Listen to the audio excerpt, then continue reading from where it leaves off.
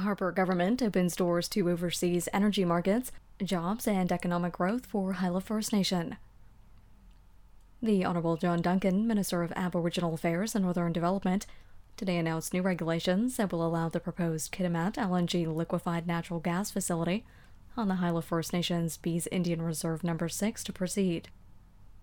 The Kitimat LNG facility will provide Canada's energy producers with a doorway to overseas markets, in addition to creating jobs and economic growth opportunities for the Haisla First Nation and the entire northwest region of British Columbia.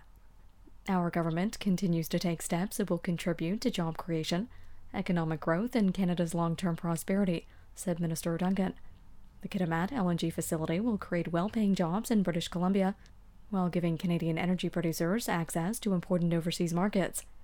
I applaud the Haisla First Nation for their vision, leadership, and commitment to seizing this opportunity for their community.